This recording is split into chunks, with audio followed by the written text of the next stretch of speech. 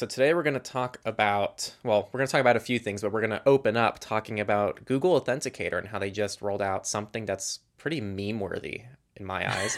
Because at least in the past, we could be like, hey, it's just offline. It's no big deal. It's fine if it's not open source. Like, you can just turn off the internet access to that app. It's like not a big deal. But now this is like, now we can officially say, like, just don't touch Google Authenticator. Ridiculous, yeah.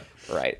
So I think you're a little bit more familiar with the details here. So do you want to kind of cover what happened? Google Authenticator is an app that you store your 2FA codes for. So it's just like any of the authenticators we recommend, like Ravio or Aegis. Is that how you say this? I never hear these words out loud.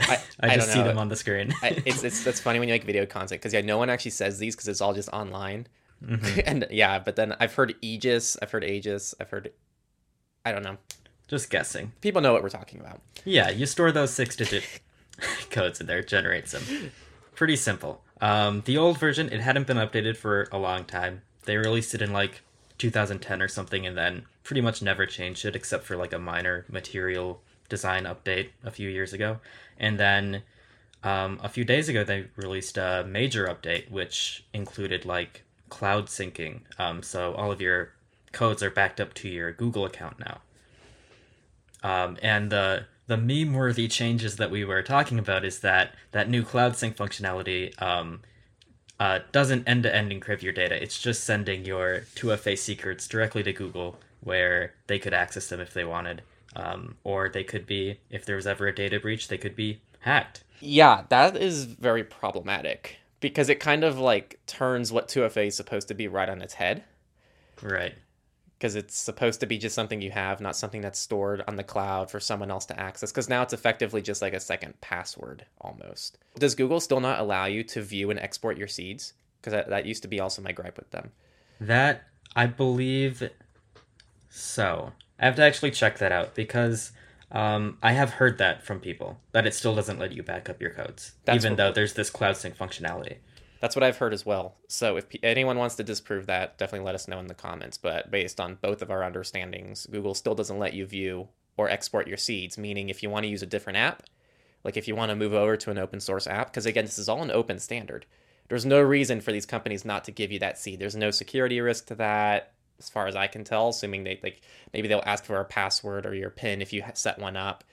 But like outside that, there's no reason for them not to share it with you unless they want to keep you in that ecosystem. And honestly, maybe that's what Google's doing here. Maybe this is Google's way of responding to things like Authy, and they're trying to keep people in the Google Authenticator ecosystem.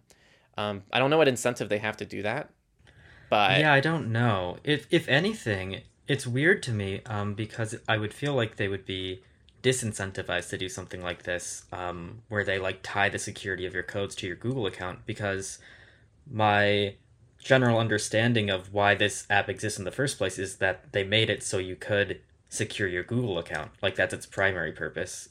They were one of the first sites to, widely support 2FA.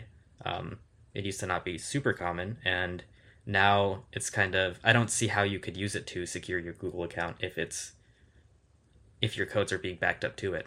It's a weird situation to me. Oh, there is an update now. I was just going to say, I think I just saw it, but you can say it. Yeah, so there is an update that we're seeing right now. Actually, this happened like right before we started recording. The company has plans to add end-to-end encryption to Authenticator, quote, down the line. Interesting. So I bet it'll be a situation similar to how Chrome syncs all of your Chrome data, where it's end-to-end encrypted with your Google password by default, but you can add an optional like sync passphrase to encrypt it with that instead of your Google account credentials. Mm-hmm. So I bet it'll be like an optional password that they let you add. Yeah, I hope so. I mean, this isn't rocket science, especially for a company like Google. I mean, Apple at this point has released end-to-end encryption across almost all of their cloud services at this point. And with the Advanced Data Protection Program, which we covered in a previous Techler Talks. This one is just an Authenticator app that's storing strings of text for each service. It's literally like a 12-digit string of text or something. It's like 16. I forgot the amount of digits. I think it can be different between services as well, but either way, the point stands. This is Yeah, ridiculous. feels like they could have figured that out by the launch. I heard that the reason for this is because they don't want people to get locked out of their own data. But that didn't seem to bother them for the 13 years this app has existed without any kind of sync or backup situation at all. That's a good point. Yeah, like there's nothing to lose here. But yeah, no, Yeah. you're right. This is an official. It looks like this is an official Google employee here that says exactly what you just said on Twitter. End-to-end encryption is a powerful feature that provides extra protections, but at the cost of enabling users to get locked out of their own data without recovery. Mm-hmm. And it's That's like, always a common talking point against end-to-end encryption. That was a reason that was the public reason that Apple gave for not introducing end-to-end encryption on all their services for a long time. But it seems like we have so many encrypted services now that it seems like people have figured out how to do this. So it's obviously possible. It's not a really great excuse anymore. it's possible, and also it's not hard to make it an option. Like that's what Apple. Right. This isn't a default. Exactly. If you're just using iCloud, you don't have end-to-end encryption. But if you enroll in the Advanced Data Protection Program, then they are like, hey, you have to download a recovery key, which you should have one set up anyway. If you have an iCloud account, you don't have a recovery key, you should set one up because it's a little bit more secure. And if you already have one set up, it's the same recovery key. You don't actually have to set up a new recovery key when you enable advanced data protection. And so Google could do the same thing where it's like, hey, by default, we encrypt our data in transit, at rest, blah, blah, blah. But if you want end-to-end encryption, you have to opt in and download a recovery key, which, by the way, if you're already managing your own Authenticator app, you should already be kind of doing this, because if you're using something like Aegis, whatever you want to say, you're probably backing up your vault somewhere and saving a password to unlock that vault, which is, in my eyes, equally as challenging as just saving a recovery key in your password manager. So, yeah, they should have never rolled this out without end-to-end encryption. It's kind of a joke, and I'm glad that the community stepped up. This is like a valid community criticism, I feel. Yep. I'm glad people are talking about it too. Of course, just like before, I'm still not going to recommend anyone use it at all. It doesn't really matter what they do in my eyes, but I know that some people will use it. So for those people, it's good to have. I agree. Well, playing devil's It will be. advocate, I'm going to play devil's advocate here. Is there another Authenticator app that offers end-to-end encrypted cloud syncing on all like operating systems? I guess all mobile operating systems like this. There's an app that we've been looking at lately that recently went open source. It's called 2FAS. Oh, that's right. I saw that one too. I think you've seen that. Yeah. They went open source earlier this year, and it seems to be.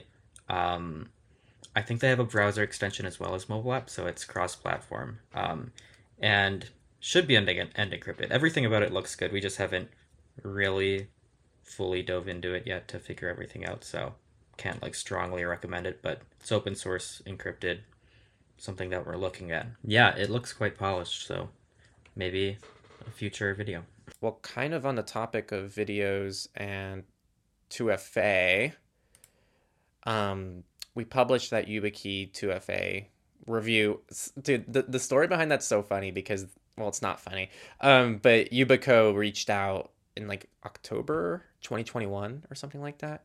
And they're like, hey, do you guys want to like review some stuff for us? And I'm like, yeah, of course. Like I've wanted to for a while. So they sent us some review units, and it kind of like continually ended up on the back burner, like a lot of the things we do. And before I knew it, we did record that video in summer of last year, but we only published it recently because we recorded like 10 videos all at once, and we're still rolling those out, which is why we have so many videos just scattered through our production right now. They were like, oh, this was recorded in 2022, not 2023. But yeah, they canceled our affiliate. There was supposed to be an affiliate link on that video for like YubiKeys, and really? they canceled our affiliate plan because it's like a year and a half later. And I'm like, yeah, I don't blame you guys. So we just push out the video anyway because it's like it's not worth it. Like I don't want to like pick a battle over this. Like we kind of screwed up, and like it's fine. Like if people are Really? gonna buy them anyway, it's fine. It doesn't change our review. So I just thought that was a funny story. That's funny. Yeah, I never heard back from them either. Huh. I reached out and I'm like, hey, we have a review ready to go. And they're like, crickets. Maybe you'll hear from them now. Yeah. I wanted to ask for your take on this. So I actually left a very, I don't normally leave like really long responses to YouTube comments, but someone actually asked a really good question and I felt it was like worthy enough for me to give them like a really solid response. And I wanted to hear your take on it. So someone asked, what is the risk of leaving one is a hardware key, in your laptop if, say, your laptop was stolen? Do you remove the YubiKey or security key when you're not using it? I wanted to hear your take because I feel like that's kind of a misunderstood thing. If people are like, well, if it's in there in my laptop, then doesn't that like keep everything in one basket in a way? Um, yeah, I mean, it does in a sense. Like if your laptop was stolen, they'd also need your password. That which is exactly why there's two factors. It's not YubiKey only, typically. The main threat for people is by and large like remote attacks, right? Like you're not being hacked by typically somebody in your immediate vicinity. So, there aren't like people going around stealing laptops just to hack your digital identity. It's mostly you're under attack from like hackers in foreign countries that you could never catch, and there's so many of them because the internet is worldwide. It's so accessible that you have to protect against the entire world at once. So the benefit to just having one of these at all is that it narrows it down to just the people in your immediate physical vicinity, which is a much smaller group of people to defend against. Um, it really depends on your um, on what level of risk that you're willing to take, though. I think as to whether you leave it in your laptop all the time or not. Like if you're really concerned about that, YubiKey has like um, has keys that have fingerprint scanners built in, for example. So you can use that as an option. You can always just keep it separate and keep it on like a keychain or something and only connect it when you need it, that kind of thing. But um, for most people, realistically, it's probably fine if you left it in your laptop because um, you're still protecting yourself from like 99.9% of all of the people trying to hack into your account, right? Right. I just edited the comment to add. I forgot they offered biometric keys, and that's a really good point. So Yeah, that is a new thing. It's pretty neat. right. I really like that. Um, Along with everything else you just said, what I also added to this person's comment, because I think it's a good question, is this really for me outlines the importance of like layering up on your security. Because if you have if you have a laptop with like a weak, login password and no full disk encryption, and someone steals your laptop with your YubiKey, then you're kind of screwed. Because assuming they want to get in and they want to break in, because then they can just break in and maybe your browsers still save your session cookies or things like that. And then they kind of have everything they need to gain access to your account. Or maybe you keep your passwords in like a unencrypted like notepad on your computer. Then they have email, password, YubiKey, and they can get into all your accounts. But in theory, if your device is completely secure, they're not going to be able to get into your operating system. So all they're going to have is a key, and you Right. can't really get into any accounts with just a key unless you're using like a passkey type of situation with Fido. Yep.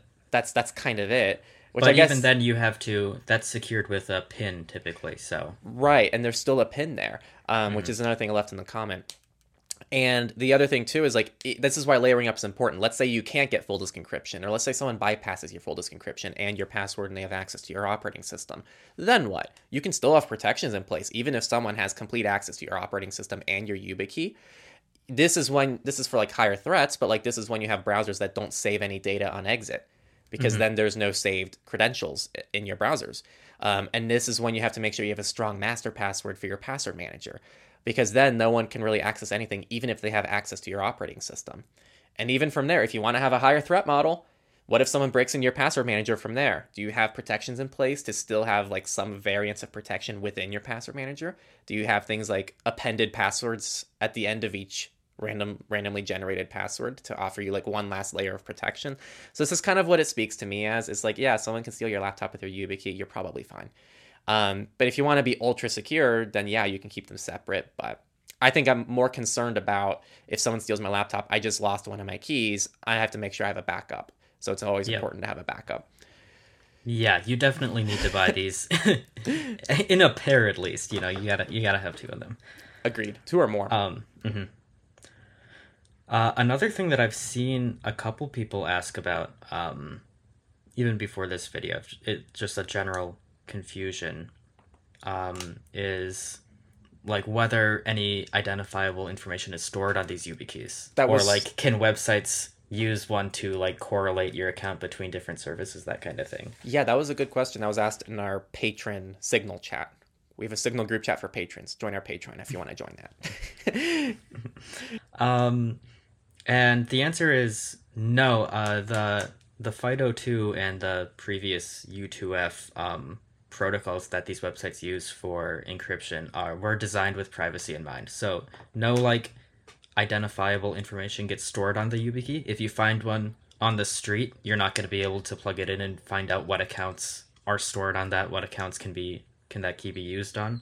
And then similarly, like websites can't identify the key that you're using. So like two websites couldn't talk to each other and find out if somebody used the same key on both accounts to kind of correlate that information. So So is what you're saying like each website, so let's say Proton Mail has their like half-baked U2F support and then Google has good U2F support.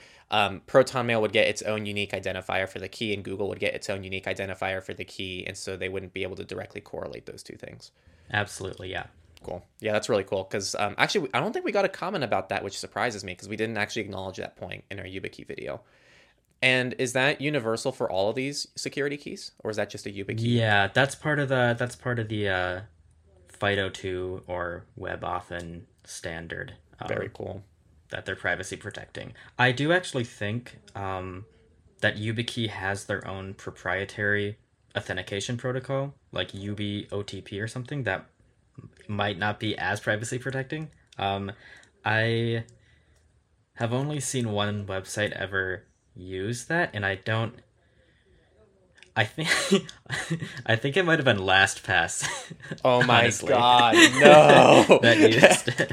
If I'm remembering correctly, I could be wrong, but that's my memory right now. It's very rare, so I don't think you'll have to. Most people won't have to worry about that, but That's really funny. yeah. That's good stuff, though. Hmm. That's all I have on the 2FA side of things, unless there's something else you wanted to add. No, I'll have to. I haven't watched your video about it yet, so I'll have to check it out. It's pretty bare bones. It's one of our that summer lineup. I think we went a little too far because we recorded those 10 videos over summer, and I think we went a little too far into like the simplistic content format because we were trying to be like, okay, well, can we make like all our videos just super short and condensed in like 6 to 7 minutes, so that way people are like more likely to like maybe like get more noobs on board, but they're not performing that well. In fact, I think that people seem to prefer the longer, more nuanced stuff because that's what makes us different from a lot of other channels, I think. And so it's cool to have like our longer form content, and actually it performs better anyway. So I think that's what we should continue sticking with because people like the more complicated, nuanced, like, oh, this is kind of nice here, but not so nice here. 10 plus minute content, like our Proton review. We could have done a 6 minute variant of that Proton review. I don't think it would have performed that well. But the fact that we did that super long Proton review and people really enjoyed it overall.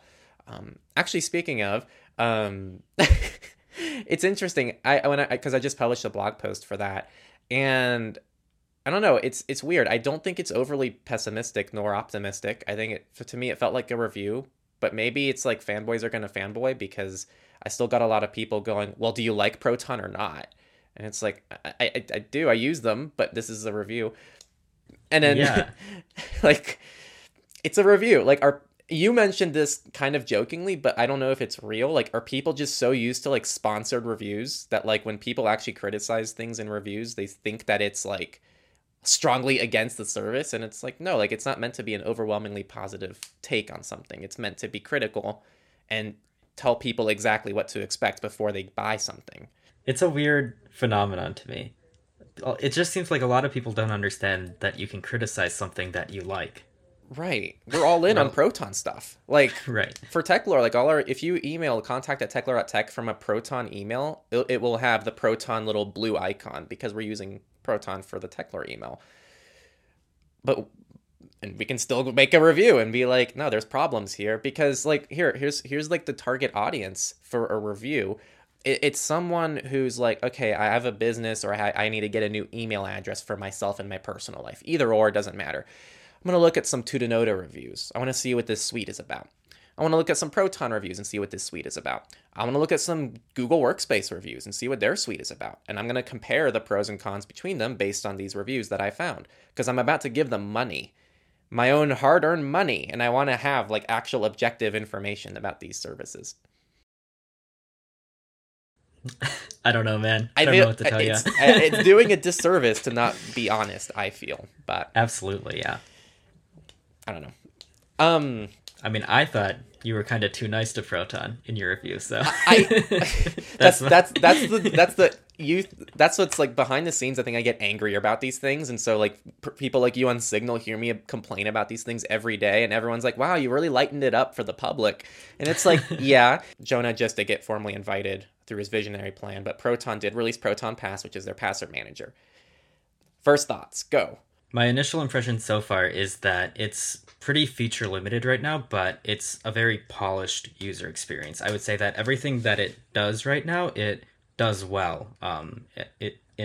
As far as I've seen so far, it has a pretty slick integration with Simple Login out of the box with completely brand new, like pass mail domains that aren't in the normal Simple Login set of domains.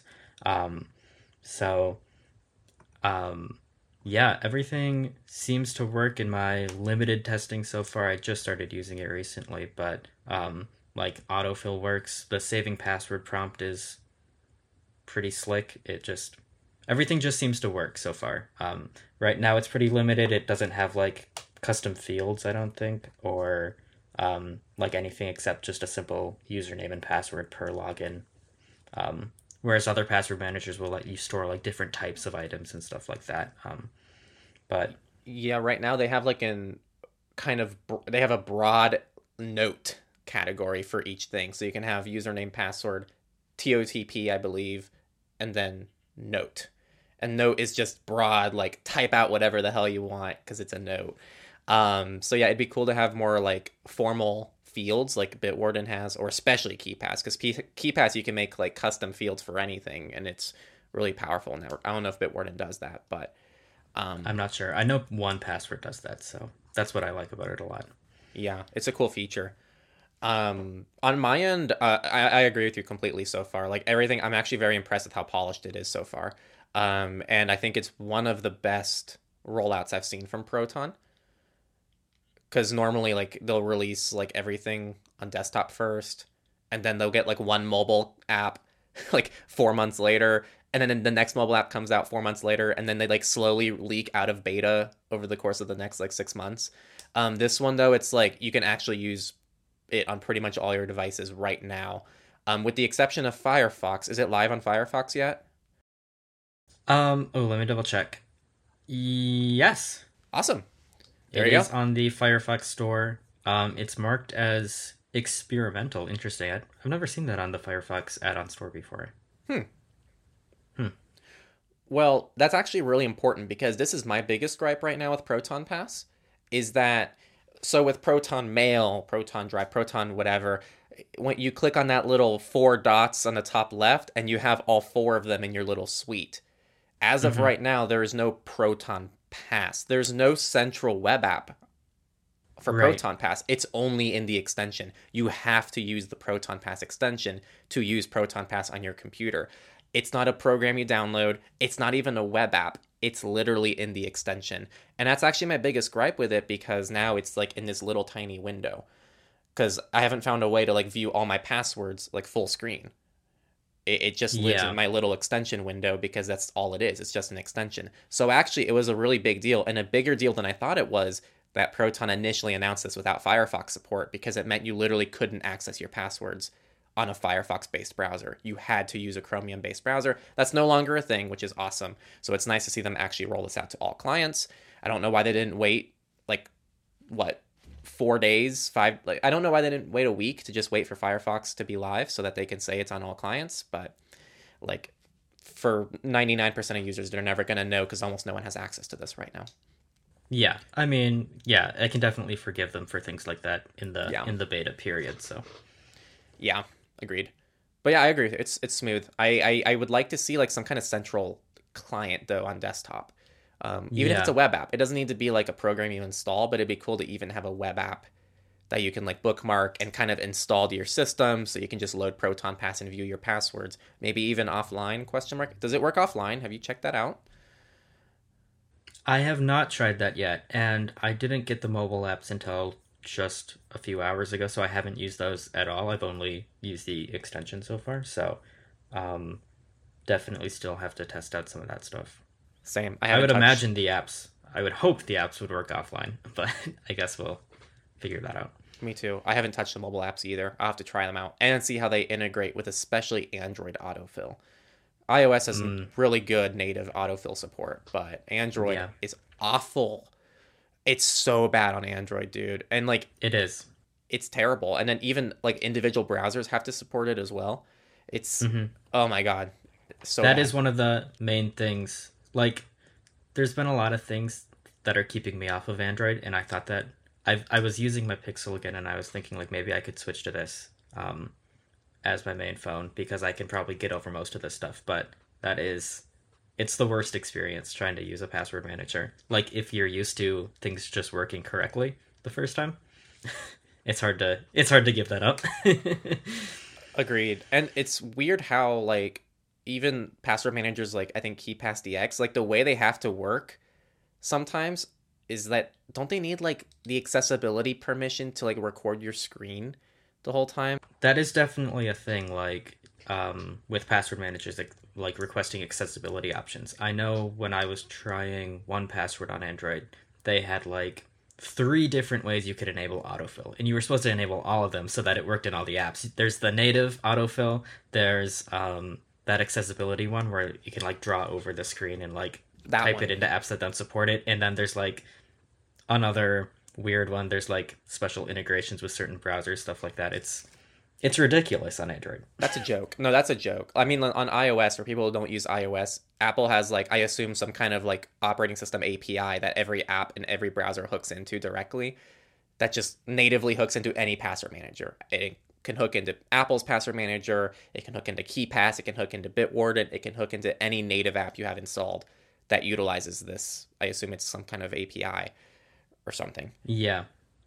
And it must just be the exact same API that iCloud Keychain uses because it's very well supported in apps. There are a couple apps where sometimes it doesn't work. Like for some reason the password prompt doesn't come up over the keyboard for some reason, but that's happened like two or three times maybe ever in two or three different apps on my iPhone, whereas like probably more than 50% of the apps on my Pixel just don't support autofill for no reason at all. Yes. I remember that being a problem. Actually, for a short time, I was thinking about switching to Bitwarden, but I was using Android at the time. And the way that Bitwarden handled autofill was significantly worse than whatever KeyPass client I was using. Maybe it was KeyPass DX or something like that. I forgot what it was, but whatever KeyPass client I was using on Android, it handled autofill better than Bitwarden. And I like rage quit Bitwarden on Android because I think it didn't work. I don't know if this is still a thing. This is based on my memory, so please, I'm saying this in good faith. I want to say that Bitwarden didn't work with Brave. How long ago did you use that? Do you remember? That was a while ago. It might have been like close to a year ago. So this might be fixed now. Maybe it was a different browser. I just remember whatever browser I was using back then, which I would like to guess was probably Brave, was not compatible with Bitwarden, and I did not want to open Bitwarden manually every time and like manually like switch apps to copy username, switch apps to copy password, and then it's a joke. I sent this to you. You said you wanted to talk about it. Brave Search got some massive updates. Yeah. Every web search result in Brave Search is now served by their own index. They don't have any API calls to Bing. That's cool. Interesting. Yeah. So the context there is that Brave was kind of like slowly migrating to their own results, and they would show you like what percentage of results were actually from Brave's own crawlers and their own index, and which results came from third parties like Bing and whatnot. And then they also have a setting where it's like, if we feel like we don't get good enough results, do you want us to also include Google results? But I don't think that was on by default. I think you had to turn that on. Yeah, and I think that is still there. Just That is still there. in their announcement, they said that. Yeah. Cool. but that's kind of exciting. It's nice to have like one completely independent search engine using their own crawlers. I've seen people accuse this of not being legitimate, but I haven't seen any evidence of it not being legitimate, and I don't know why Brave would make this up. Brave doesn't want to pay Bing for every search result. Yeah. Um, it is kind of interesting. It's strange to me. I guess my question is, what are they doing different than everyone else? Because I feel like this has been attempted by other people in the past, and it's been pretty disastrous results for most of them. Like, people can't compete with Google or even Bing, which is already barely competes with Google in the eyes of many people. Um, and yet, Brave seems to. I don't hear a lot of complaints about Brave Search. People generally like it. Um, it seems to work well. It's not my daily driver, so I don't use it all the time, but I've used it before and I haven't noticed any problems with it. So it seems to be good, and I it's not really clear to me what they're doing that's so different than everyone else who's tried this before. Yeah, that's a really good question. The way I see it, because from a strict privacy perspective, if we're just talking privacy, there's nothing that this is necessarily offering that you can't receive from something like Start Page that just proxies Google results. Because then you can just have Google results privately, or um, Search NG, or whatever you want to refer to it as. And now Molvad's Leva search engine, which also proxies Google results. Like, if you just want privacy and you want good results, there's already options for that. And what Brave is even advertising in their headline is providing real alternative to big tech search. So I think that what they're really targeting here is just trying to offer a not search engine from a big company and not like feeding into that ecosystem. Um, yeah. And I think maybe like the financial incentive here, which is the other part of this announcement, which is really kind of big, and they only kept a short little paragraph here, is that they're announcing an API for the Brave search. So I think they're hoping that other search engines are going to start using Brave search as for like a meta search engine, kind of like how Start Page uses Google.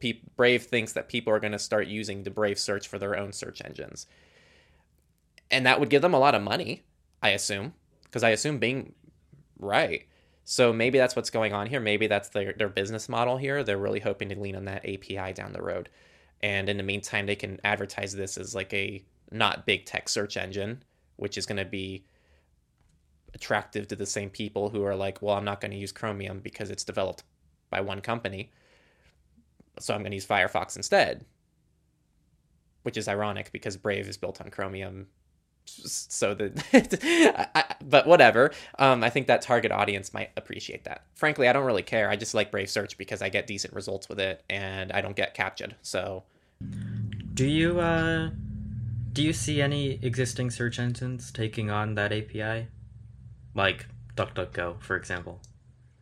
given their competitors, no. That's kind of the problem here. I think That Yeah, that's what I see. But they're competitors with Bing, they're not. right? I mean, Sort of. sort of, but not really. Because DuckDuckGo is completely reliant on Bing while still being a competitor of Bing. Right. So it's hard to tell. But also, I feel like DuckDuckGo, I don't see them implementing this because now this is like two private search. This is like Start Page having DuckDuckGo results within Start Page. Like that's a that's like a privacy search engine competitor, and you're starting to use their results. And also, you're paying them to use the results. So DuckDuckGo would have to have enough incentive to use Brave's search results and pay them to use it, which I don't think they do. So who do you think the target for this new API is? I have no idea, and I don't know what they're thinking. Um, let's see what they say. Through it, developers and companies will be able to build search experiences that compete on quality with big tech. Those interested should stay tuned for more details or contact us at bizdev@brave.com. Maybe they're thinking less of like a whole search engine, and maybe they're looking to maybe just sell the technology that they use for their search in like niche environments. Like maybe like you build an app and you want it to include a search. And I think Google somehow allows you to incorporate Google search into things like websites. Like on websites, you can search inside of a website and the blog post on a website, and it uses like Google search. It's like powered by Google search. Maybe they're looking at like internal uses like that. I don't know. This is all speculation, but I'm with you. I don't really know like who's going to be leaning on this. Maybe they're going to offer cheaper results than Bing and Google, so that like new search engines will lean on them instead. But It'll be interesting to see how that works out. I almost hope that there's like a public version of this. It would be cool if like Search NG, for example, had a official API they could query from like all these meta search engines out there, that would be and like cool. they could add Bing instead of like scraping like they're doing now. Yeah, that would be cool. Yeah, I don't know what the long term strategy is for this, but I think it's cool that they got this far. I know they rolled out the AI thing to their search engine, and I didn't care. I just don't. I can't express to you how much I do not care about like services just like half-assing this AI into their service because they think they have to because ChatGPT is like in the news. Like Snapchat, Definitely a lot of that. Yeah, I was just gonna bring that up. like Snapchat's is ridiculous. it's so stupid. And did you see that like they have like they got so many one-star reviews because of that too. Yeah, And I think people are like kind of done with it. It's like, okay, guys, we get it. ChatGPT's here. It doesn't mean we want it in every service in our lives. We don't need Logitech to release some new software with AI in it to try to predict what you're going to type right now. We just don't.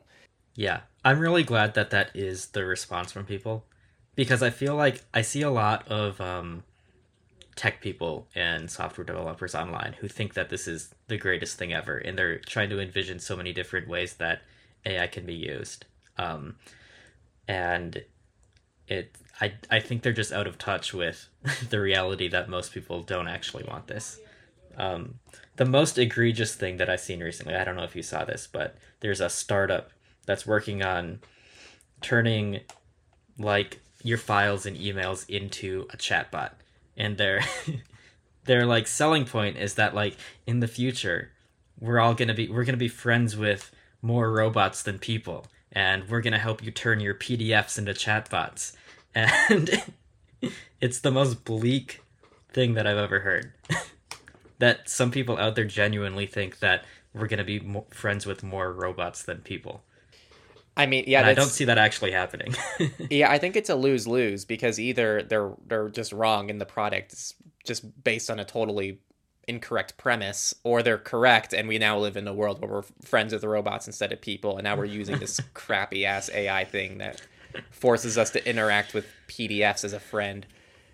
PDFs are not my friend. Adobe's not my friend. Let me state that It's right so now. ridiculous. No, it's really depressing. Honestly, it's really sad to see. And I feel like this is just a general mindset thing. But you're right. I think that there might be some users, like maybe like new age, tech hipsters who are like, oh yeah, this is cool. Snapchat has an AI. Let me play with it. But outside of like that new technology, shiny selling point, I don't think that like functionally it really does anything, and I don't think it changes people's usability that much, at least right now.